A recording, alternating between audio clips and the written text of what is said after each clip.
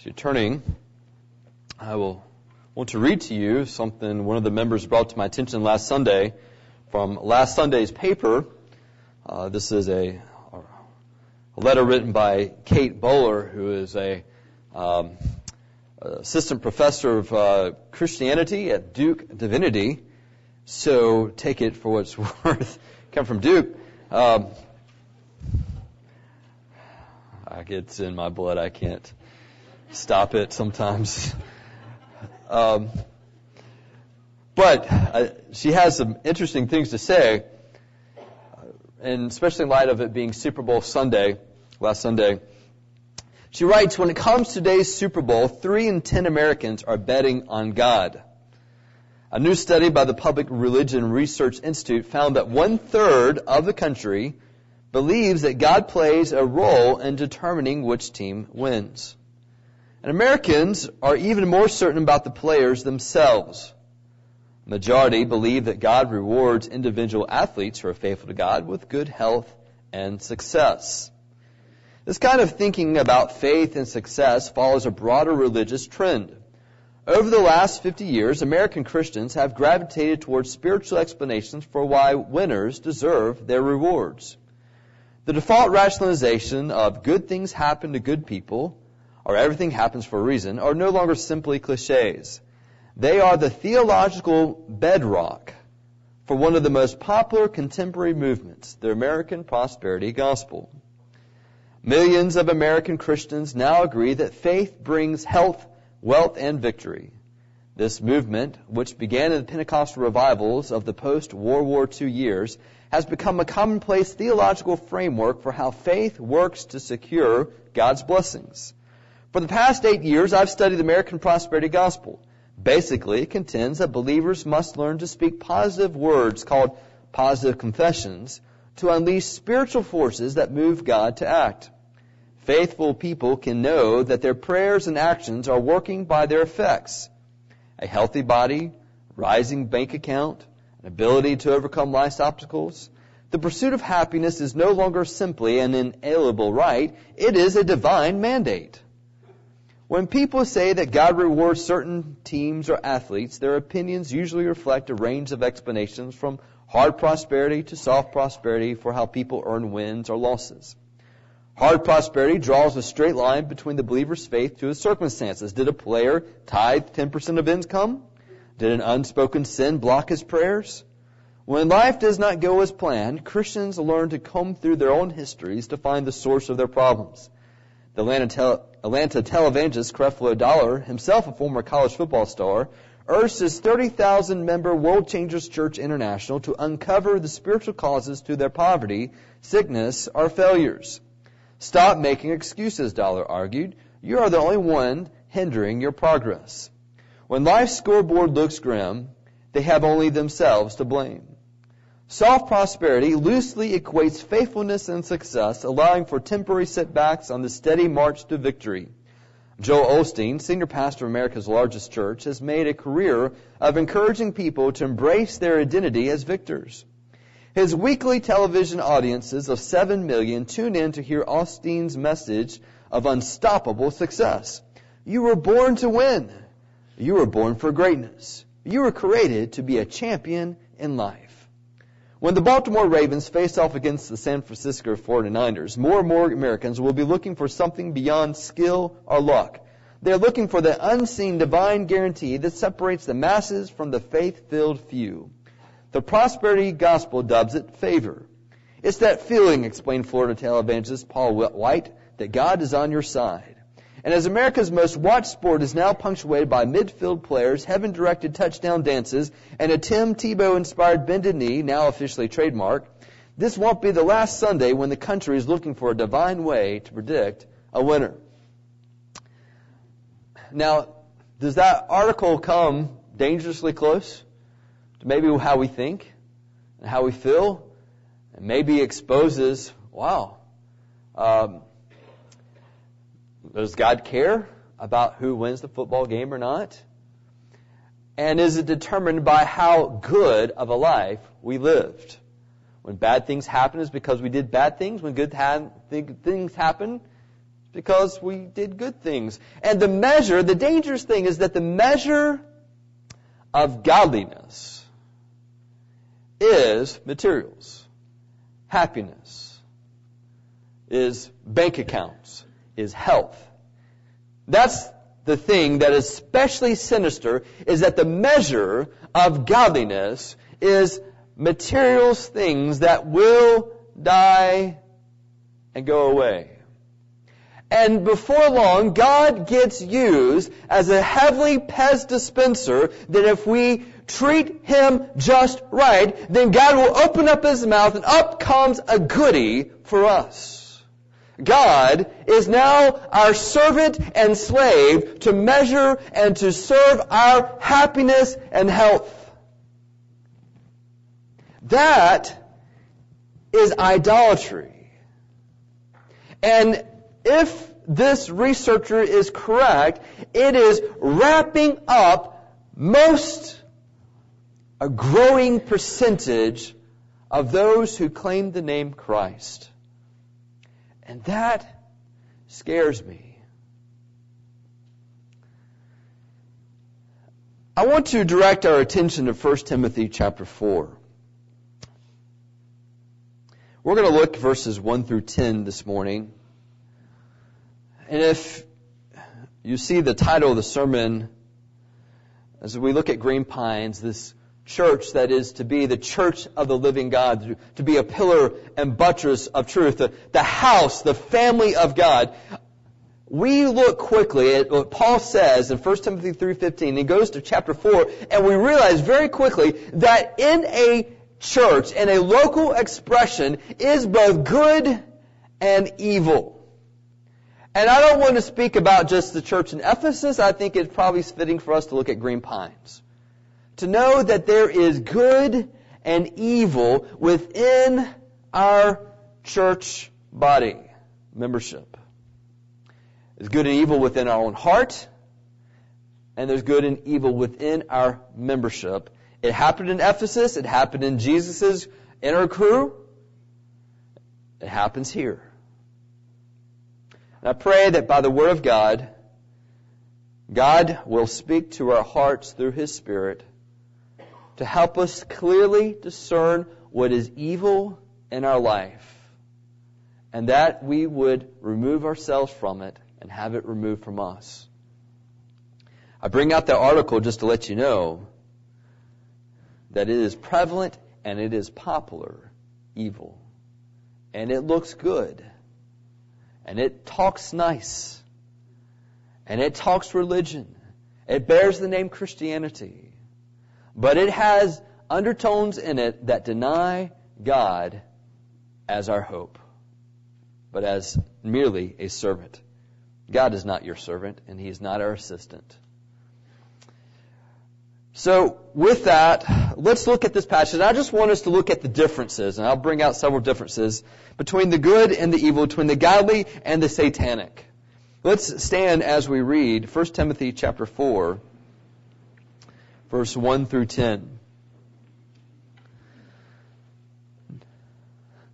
Now the Spirit expressly says that in latter times some will depart from the faith by devoting themselves to deceitful spirits and teachings of demons, through the insincerity of liars whose consciences are seared, who forbid marriage and require abstinence from foods that God created to be received with thanksgiving by those who believe and know the truth. For everything created by God is good, and nothing is to be rejected if it is received with thanksgiving, for it is made holy by the word of God and prayer. If you put these things before the brothers, you will be a good servant of Christ Jesus, being trained in the words of the faith and of the good doctrine that you have followed. Have nothing to do with irreverent, silly myths. Rather, train yourselves for godliness. For while bodily training is of some value, godliness is of value in every way, as it holds promise for the present life and also for the life to come. This saying is trustworthy and deserving of full acceptance, for to this end we toil and strive, because we have our hope set on the living God, who is the Savior of all people, especially of those who believe. You may be seated.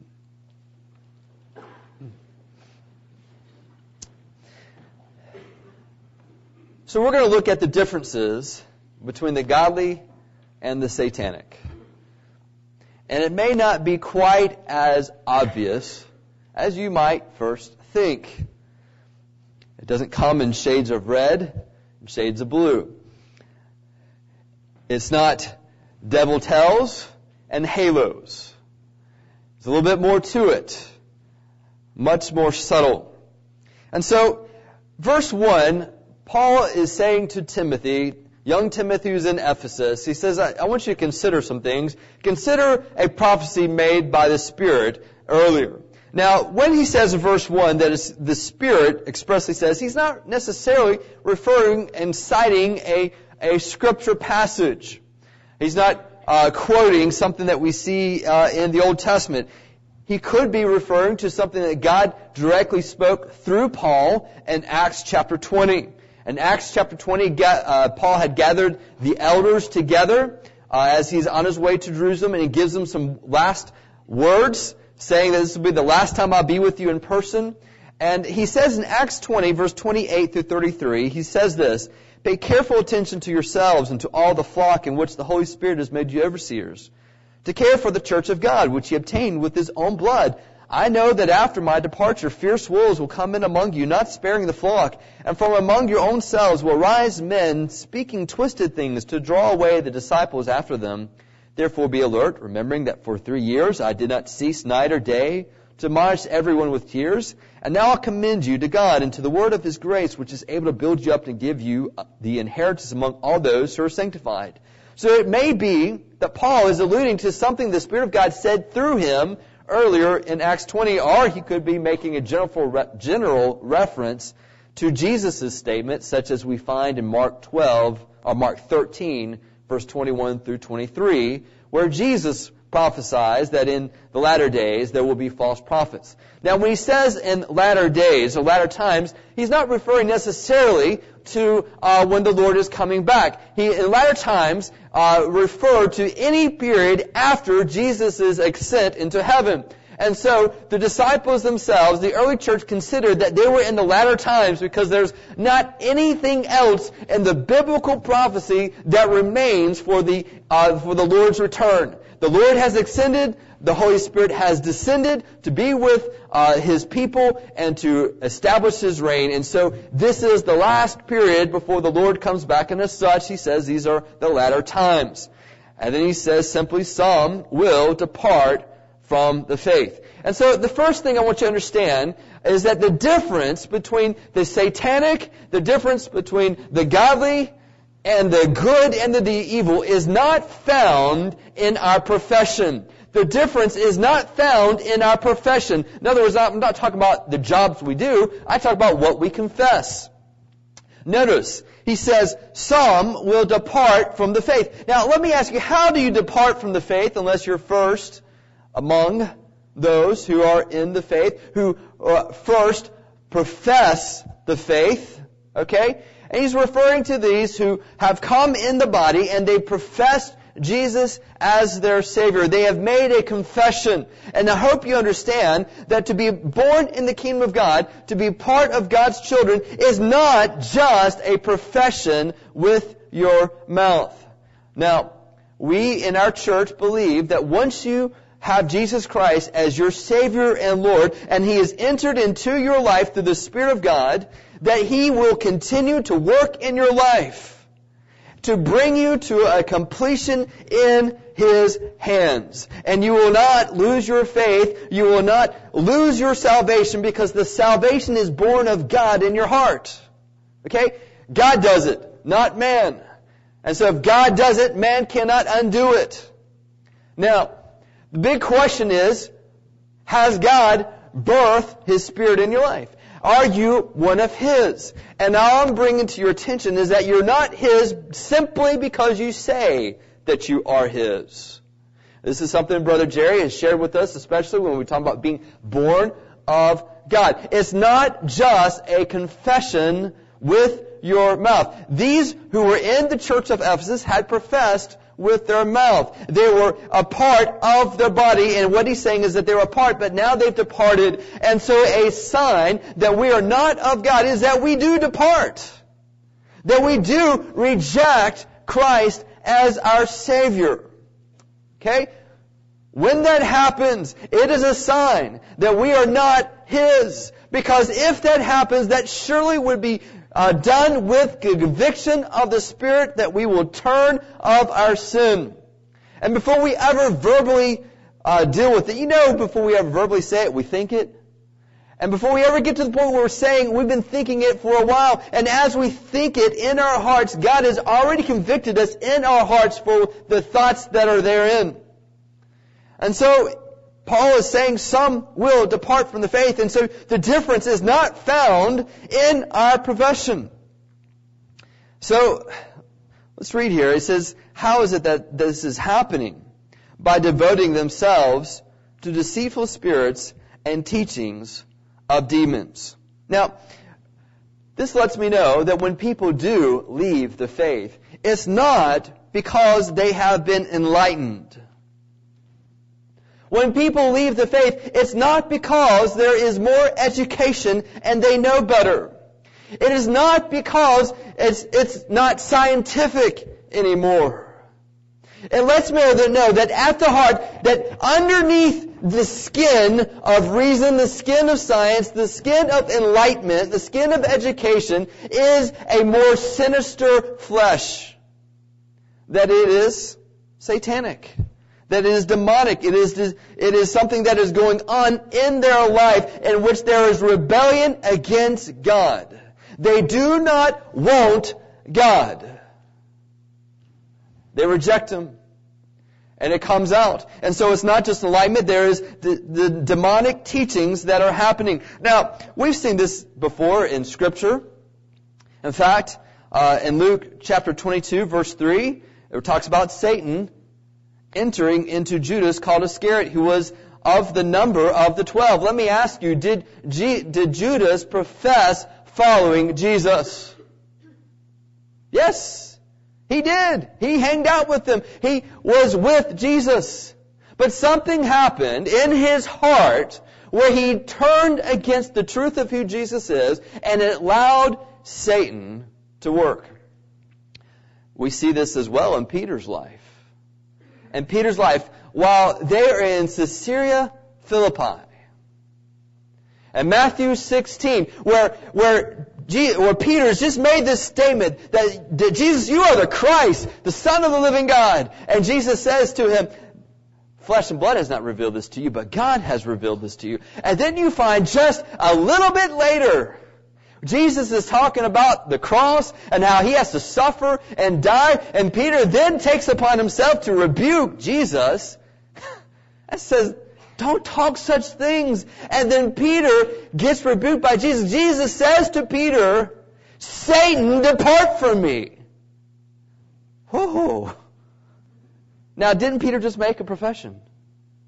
A confession revealed by God. Here's the point when we looked at this in Mark chapter 5, I want you to understand that demonic influence can happen in a person's life. And the only safe place exempt from demonic activity as far as inwardly in your heart is when you are under the authority of God's Spirit. When you are filled with the Spirit of God. It's not that you're going to roll your head around, and talk weird ways, but there is demonic activity that can happen in your life. You don't see much the demonic possession, that terminology in the Bible. You see demonizing that takes place. And so it could be that you're just reading the Bible, not submitted to the Spirit of God, not surrendering and confessing your sins and listening to God's Spirit, but you're reading the Bible and you come to it with your fleshly perspective and twisting around to fit your purposes. This is demonizing that is happening in your life.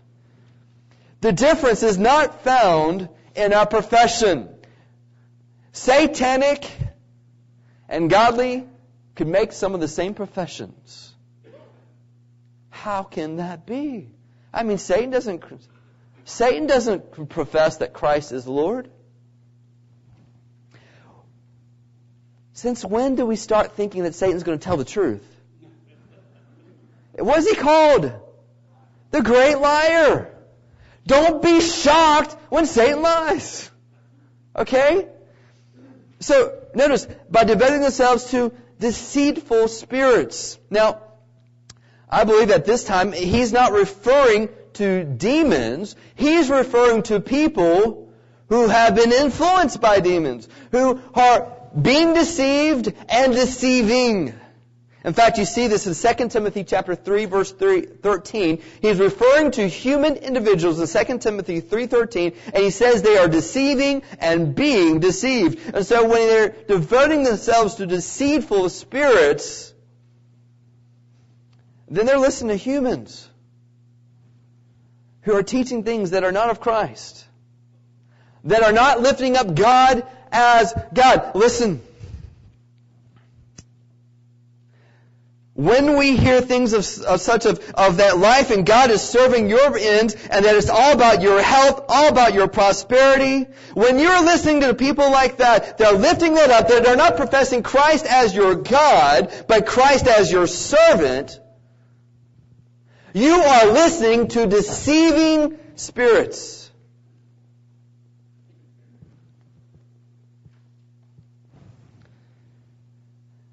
In Paul's day, they had human names and human faces, and he called them out by name. Joel Osteen continues, and while that he's taught, it just will reveal that he is a deceiving spirit. Creflo Dollar, if he continues and what he is teaching, it just reveal that he is a deceiving spirit. You don't know, I don't say names often, but Paul did. I think it's biblically right here for us. Be careful what they teach. The difference is not found in our profession. Just because we have the name Christian or we're a member of a church. 1 John 4, verse 1 through 3. Beloved, do not believe every spirit, but test the spirits to see whether they are from God. For many false prophets have gone out into the world. By this you know the Spirit of God. Every spirit that confesses that Jesus Christ has come in the flesh is from God. And every spirit that does not confess Jesus is not from God. This is the spirit of the Antichrist, which you heard was coming and now is in the world already. I think if you look at chapter 3, verse 16, which is right before this, he is bringing out some of the test of godliness, or test of what is God, that Jesus was manifested in the flesh, that God was manifested in the flesh, vindicated by the Spirit, seen by angels, proclaimed among the nations, believed on the world, taken up in glory. My wife was visited yesterday. By our friendly Jehovah's Witnesses. They're concerned about us. They visit us probably about the fourth time. And they just are interested. So my wife opened the door, and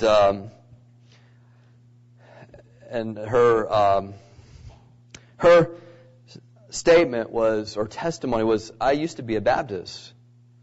I don't know why she brought that up. I've never told her that we're Baptists. But I think she figures most folks are Baptists, and most of their people who are Jehovah's Witnesses used to be Baptist. And she said, I used to be a Baptist, and I would listen to whatever the preacher said, But then I started reading the Bible and started thinking for myself. My wife responded correctly, I'm a Baptist, but I also read the Bible for myself. I.e., just because you're Baptist doesn't mean you don't read the Bible. And so she started talking about the Father, and she made mention, well, you notice where it says that he begets his son, that he is a son, but it calls Jesus son, not God.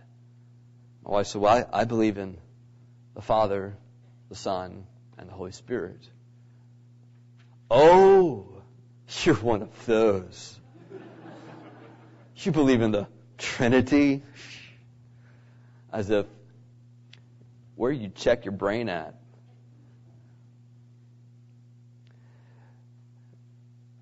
Very simply, Jehovah's Witnesses do not believe that God was manifest in the flesh by the name Jesus. They do not believe that Jehovah is Jesus. according to this passage, 1 Timothy 3:16, according to 1 John 4:1-3, it is not of God. They are false prophets. Why is this, Pastor, you're always talking about love, and this just seems not loving. I mean, you're lifting up Christ, and now you're talking bad about people. The difference between good and evil, God and Satan, is a difference of eternity. It is the most loving thing I can do is to say, this is not of God. Read it for yourself. Read the Bible. It's not of God. Beware. Beware. I love you because and therefore I want you to know this. And if it means there are false wolves and you need to know them by name, then that's a loving thing to do. The difference is not found in our profession. Be very careful what you are going to for your instruction in the Word of God. Those authorities that you look to, and they're authorities because you allowed them to be authorities, that you look to, do they teach that God is God and that godliness is marked by suffering? Do they teach Jesus as Christ? They bring out the Holy Spirit as being God? Do they conform with the Scripture? Even in our own body, there will be those, and there are those, who are merely counting on their profession, but their authority in life is not the Word of God. They will speak about history, they will speak about tradition, they will speak about what Mama taught them and what their background is and what seems right. But we don't want to know what seems right. We don't know what you think. We don't want to know what your parents thought. We want to know what the Bible says. The difference is not found in profession.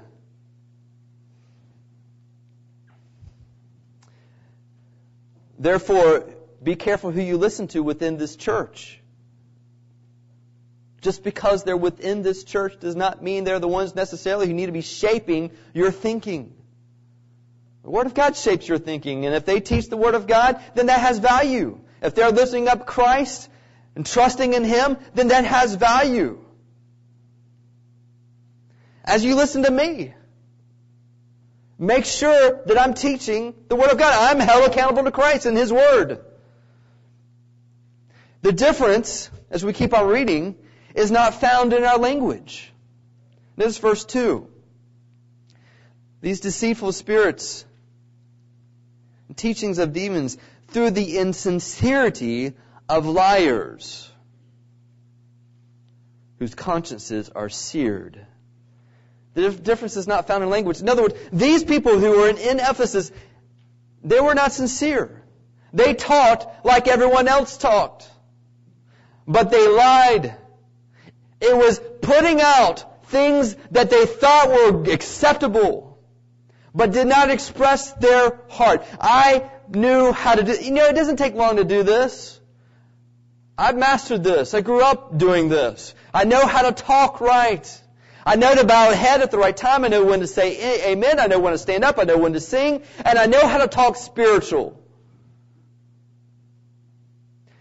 Sometimes, the ones who talk most spiritual are the ones you have to watch out.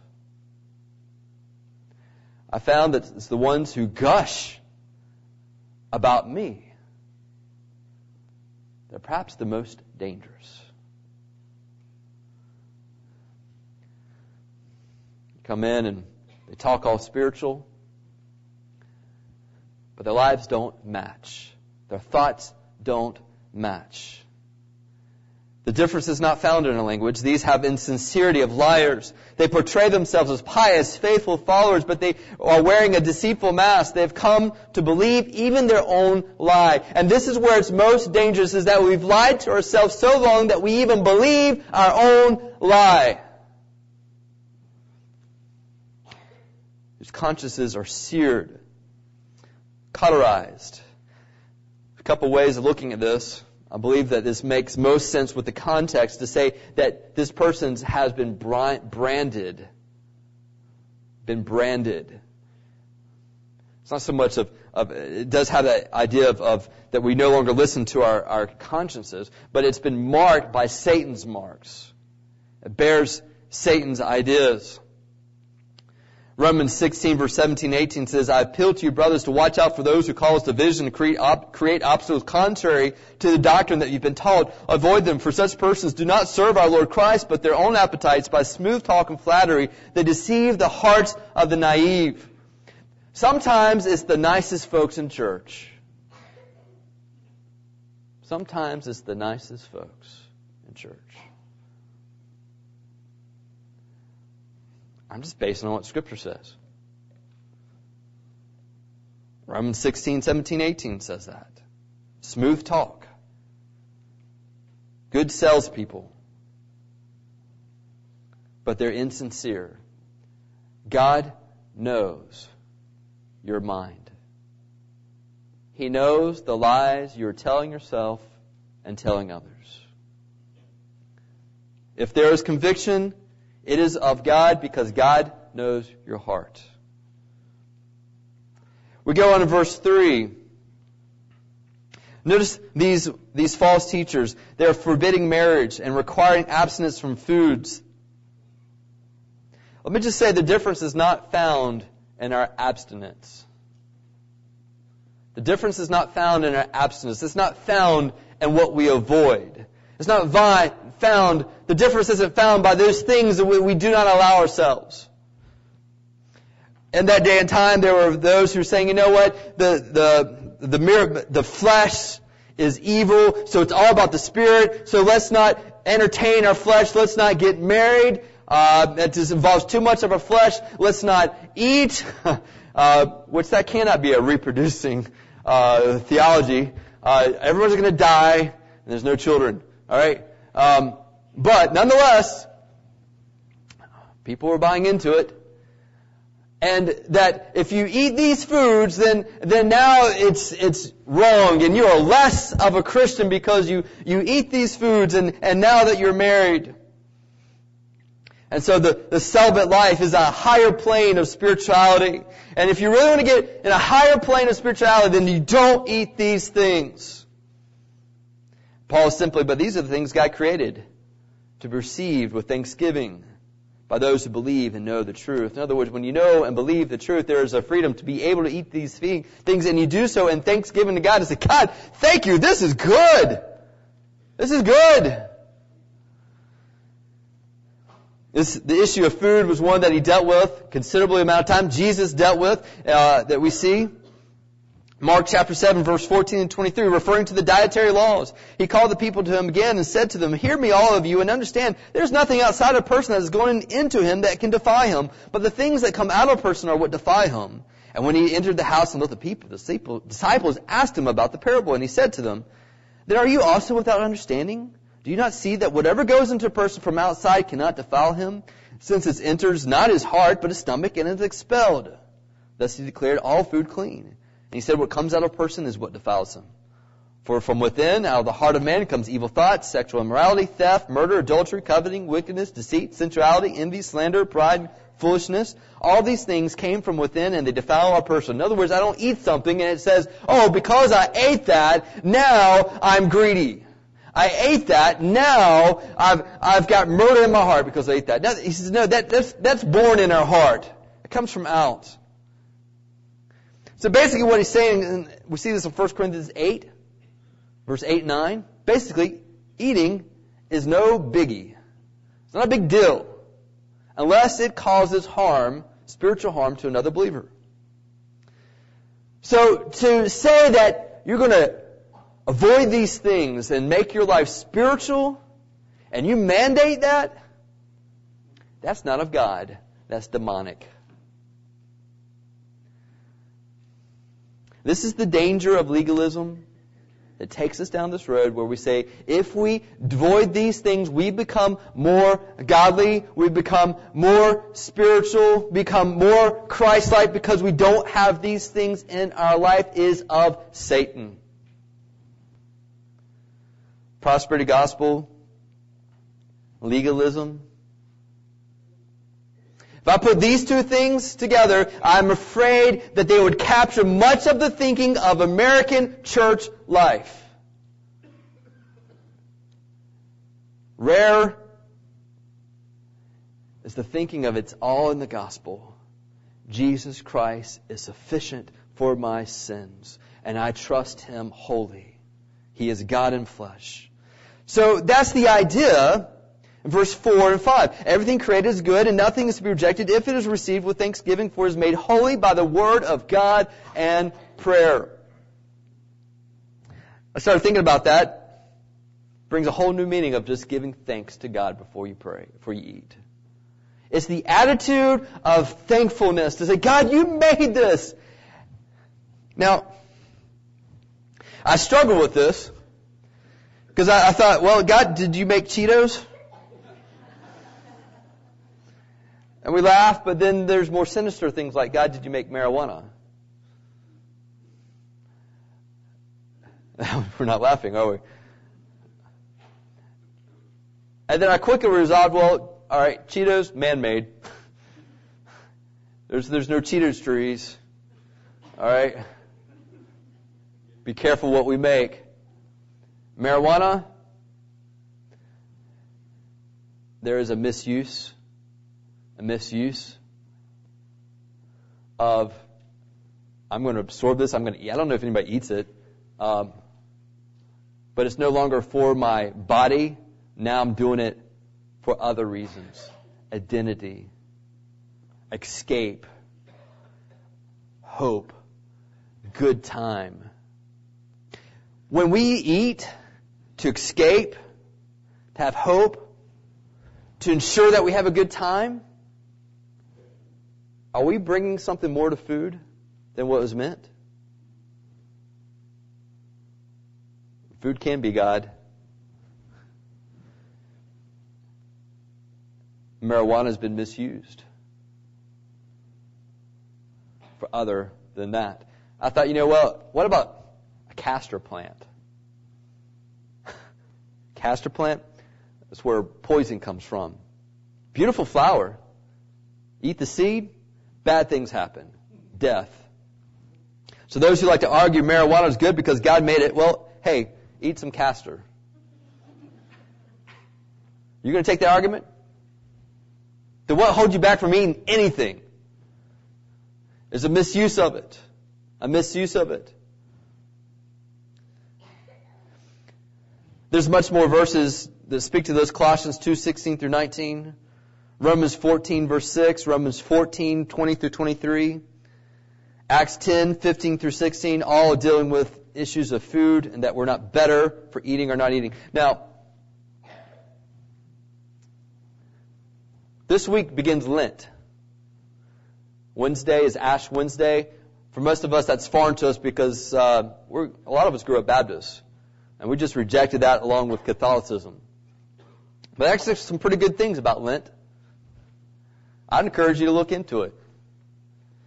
It's 46 days total, supposed to be 40 days, but they don't include Sundays because those are mini Easters. Every Sunday we celebrate Easter, so it's not part of the process. It's a celebration, but it's to build up to Easter and to use that time to focus on what Christ will accomplish on the cross.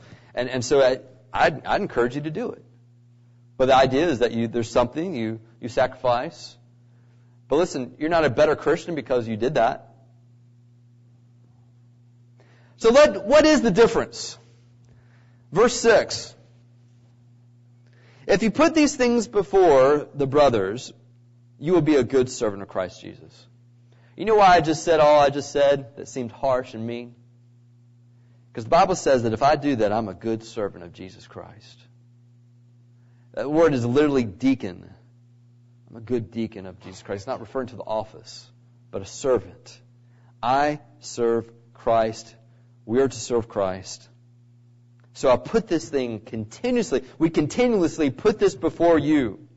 Now, what makes a good servant of Christ Jesus? Not just putting these things, but then he talks about several describing actions of what makes a good servant of Jesus Christ. So if you will, we've talked about satanic, evil, and that it's not discerned just in your language, your profession of faith, that it has, when you take away from Christ and you start adding on that you got to do these extra things to be a Christian, then you're taken away. You deny Christ. But then what makes someone Christ-like? What makes them godly? What is good? Well, you will be a good servant of Christ, being trained in the words of faith and of the good doctrine that you followed. The difference is found in what nourishes us. The difference is found in what nourishes us. That word being trained is literally the word nourishing yourself. You will be a good servant if you nourish yourself in the words of faith and of the good doctrine that you have followed. What do you feed upon in your heart?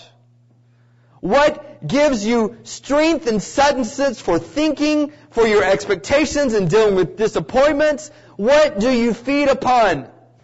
You know that old saying, you are what you eat. That's definitely true spiritually, mentally. When you take your time and it's filled with trash from TV, trash from the internet, and trash from the books that you read and the stuff you listen to, guess what you're nourishing yourself on? It's very discernible. What do you spend the most time thinking upon?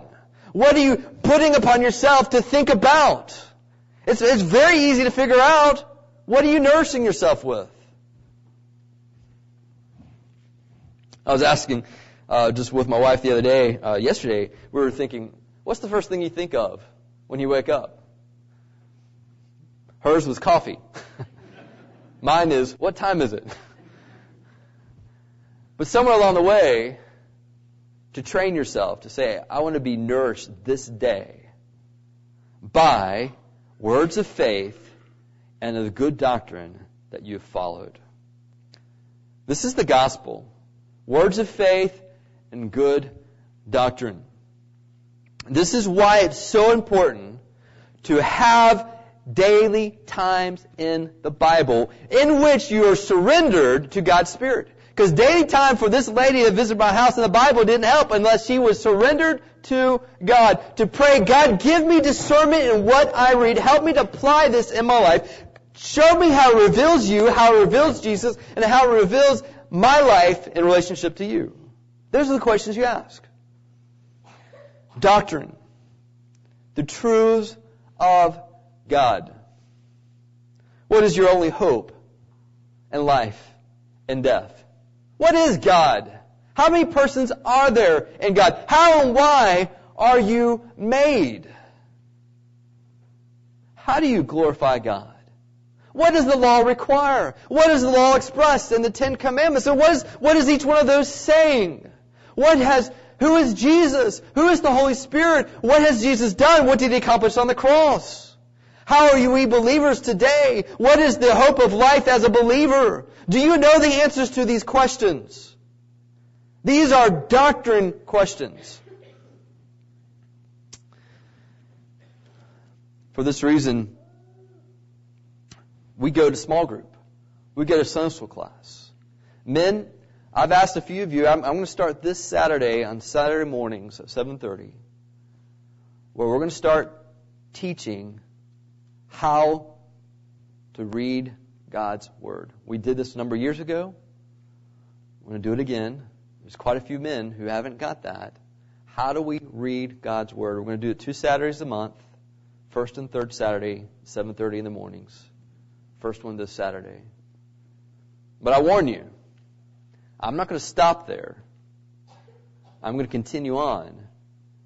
I'm going to ask you to memorize doctrine, to know God's Word, to know the faith, to be able to explain it to yourself. You've got to nourish yourself, and you've got to nourish others. Why am I doing the men? Because I'm counting the men to teach the women, to teach their families how to read the Word of God, to know doctrine.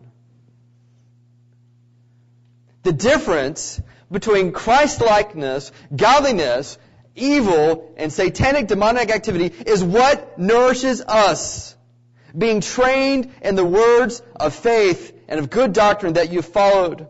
So therefore, because we're nourishing in that, have nothing to do with irreverent, silly myths, irreverent, godly, or godless rather, religiously bankrupt things. Silly myths. So it's not that I'm discussing these things. I'm not going to discuss various details of this. I'm just going to ignore it. I'm not even going to take my time to deal with the intricacies of it. Just say, that's wrong. Let me focus on Christ and who He is, the words of faith and good doctrine. So let me just share with you the second difference. The difference between the good and the evil. The godly, Christ-like, and that which is not, is found in how we nourish ourselves, but it's also found in whom we hope. The difference is found in whom we hope. Notice what it says, rather train yourself for godliness. Godliness means to seek after God. For while bodily training is of some value, godliness is of value in every way. And so he's bringing an argument as to why we're training ourselves. Training yourself is this idea of athletic gymnasium. This is where the word we get the gymnasium comes from, this word. All right? So spend some time in the spiritual gym. All right? Why? Because godliness is value of every way. Bodily training is good. It has some good value. You to put your efforts toward it. But even more, spiritual health, godliness, as it holds promise for the present life and also for the life to come. So bodily exercise is good for this life and this life alone. Because regardless, it doesn't matter how many miles you run a day and how healthy you eat, it's inevitable you're going to die. There's no escaping it. It's just when you're going to die and maybe how you're going to die. Some of you might die running. All right? So, spiritually, as you train yourself, it has difference in how we live life now, and when we die, it becomes even more valuable. What do you have in life that has value at your deathbed or 5 seconds after? What are you investing in that has value then? Now, the difference is found in whom we hope. Well, so what's the point? He says, well, all of it holds promise, or godliness has promise for the present life and the life to come. And he says, this saying is trustworthy and deserving to full acceptance. For this we toil and strive because we have our hope set on the living God who is the Savior of all people. So the point of godliness is that you have your hope set on Him. So when you're physically training, we had my first time out running with the girls this past weekend. We're training for a black belt, and it's a little demanding, and we have to run a certain distance by a certain amount of time. And so we got to go running on our trails. First time I ever went running with them. It was fun for me. I don't know if it was fun for them. I think they might differ with that. But along the way, I'm trying to share the things I've learned about physical training, and I just, along the way, I don't know if they're listening to me at all, but as we're running, I'm just saying, when you're running, or when you're doing exercise, there's always a battle, and you're always fighting, and you're not fighting anybody else, you're fighting yourself as you exercise, and the fight is between, I want to quit, I want to stop, this is stupid, silly, foolishness, sit me on the couch. There's that voice, and then there's the voice that says, no, this is worth it, I'm going to do it, I'm going to finish it, I'm going to go to the end, because there's value in this. And so there's always the battle between these two that goes on, and so it's constant. You go back, and I'm trying to tell them these things, and say, just give yourself short goals, and just all the strategies of doing physical exercise. Well, understand that when there's spiritual training, there's a battle within yourself where it says, this is stupid, this is silly, this is foolish, I need to stop, you know what, there's a much easier way of living. But then there's another argument that comes in that says, no, it's worth it, there's value, there's something I'm holding on to, there's something I treasure, there's something I want more than the ease of my life. And so when physically we're exerting ourselves, we're saying there's something we want more than comfort. Anytime we see the Olympics, it is an indictment.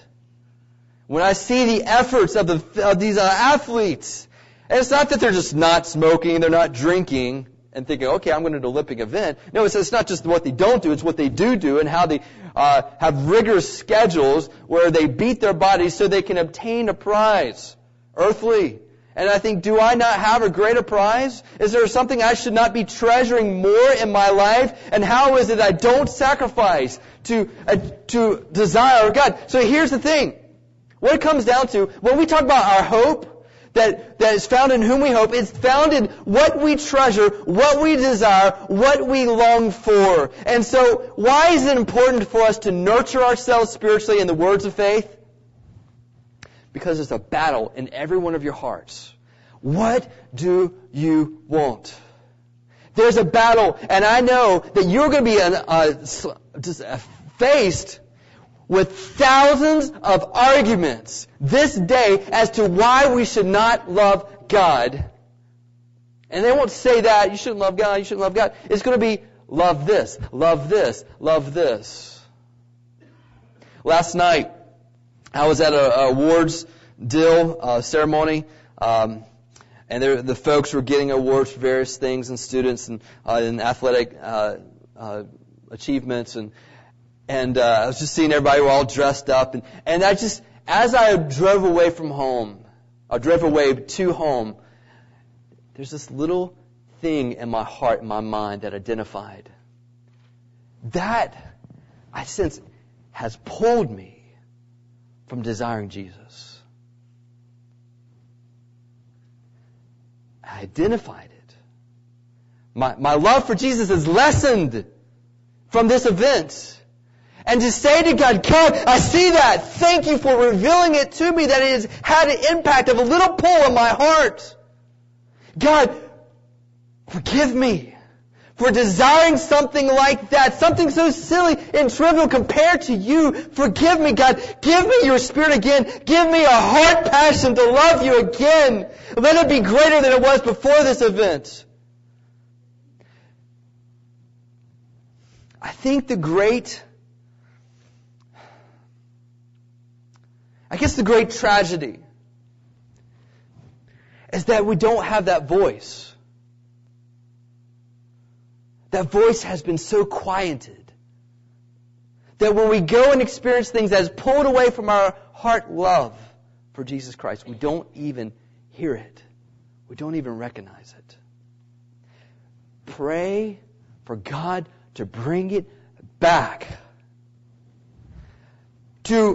Why did I share Psalm 42 and Isaiah 53? So you would know again what God has done for you. His love for you this day, for your sorrows. Why is it important? It's to cultivate your love, that your hope would be set on that love. To desire Him, to say that I want God more than, and you fill in the blank with anything that comes in this life. The difference is found in whom we hope. And so I train myself for godliness. I sacrifice because I want God more than... And listen, the greatest things that will endanger God is God-like stuff. Like church, family, a good name, or a good testimony. Be careful that your heart is cultivated for love. So, yeah, there was the game yesterday. That was horrendous. Miami and UNC. But there, the coach made the statement, or it was shared, somewhere in halftime when UNC was getting trounced by Miami. Basically, the coach of Miami had said, who's going to be more motivated? You know UNC's motivated. Can we match their motivation and have greater motivation? And the answer was yes. So let me ask you, when it comes to serving the Lord, loving Him, who's motivated? Who's motivated? Satan comes in and says, let me please give you good things to be motivated toward. The Holy Spirit says, be motivated toward God. Love Him. Notice verse 10. For to this end we toil and strive. There's no way of defining those two words without saying it's going to sap your energy. You're going to be worn out. You can't toil and you can't strive without wearing yourself out. But for what are we wearing ourselves out? For God. Because we have our hope set on the living God. The difference is found not in whom we hope, but the difference is found in the sacrifice of our hope. The sacrifice of our hope. What has Christ sacrificed to be our hope? Christ died on the cross to be our hope. He has said that we are His treasure. I was reading this morning how God had engraved my name, our name, upon His palm. He loves us. He treasures us. He has sacrificed to be our hope. And so we say to God, God, you've done this for us. Let me make much of you. Let me love you. Let me treasure you. Let me sacrifice for you, my hope. What have we sacrificed for Christ? It's not the sacrifice for Christ that saves us. It's the sacrifice of Christ that shows our salvation. Because we have our hope set on the living God, who is the Savior of all people, especially of those who believe. Now, this is not teaching that all people are saved. What it's teaching is that God has salvation for all people. 1 Timothy 2:5-6, for there is one God and there is one mediator between God and man, the man in Christ Jesus, who gave Himself as a ransom for all, which is the testimony given at the proper time. His sacrifice on the cross is sufficient for all people, but those who believe are the ones of which salvation is effective toward. Those who believe. As I look in our church, and as God looks at every one of our hearts, He knows there's good and evil in our life. But what's nourishing you? God is not deceived by your profession of faith. God is not deceived by the language you express. God is not deceived by the facts of what you merely don't do. But what is that which nourishes us? Is it Christ? Is it the gospel? What is our hope? Is it Christ, the gospel, the Savior of all the world? And how have we sacrificed for that hope? It's not whether or not you were sincere when you prayed a prayer. It's not whether or not you understood all that the gospel meant, whatever the time that you professed Christ as your Savior and Lord. It is what I've shared here. What are you presently nourished by? What are you hoping in? Because the only way you can hope in Christ and be nourished by the gospel is if there's repentance in your life. Because your default setting is to hope in something else and be nourished by something else. That's why repentance comes in to say, I want Christ. I want God.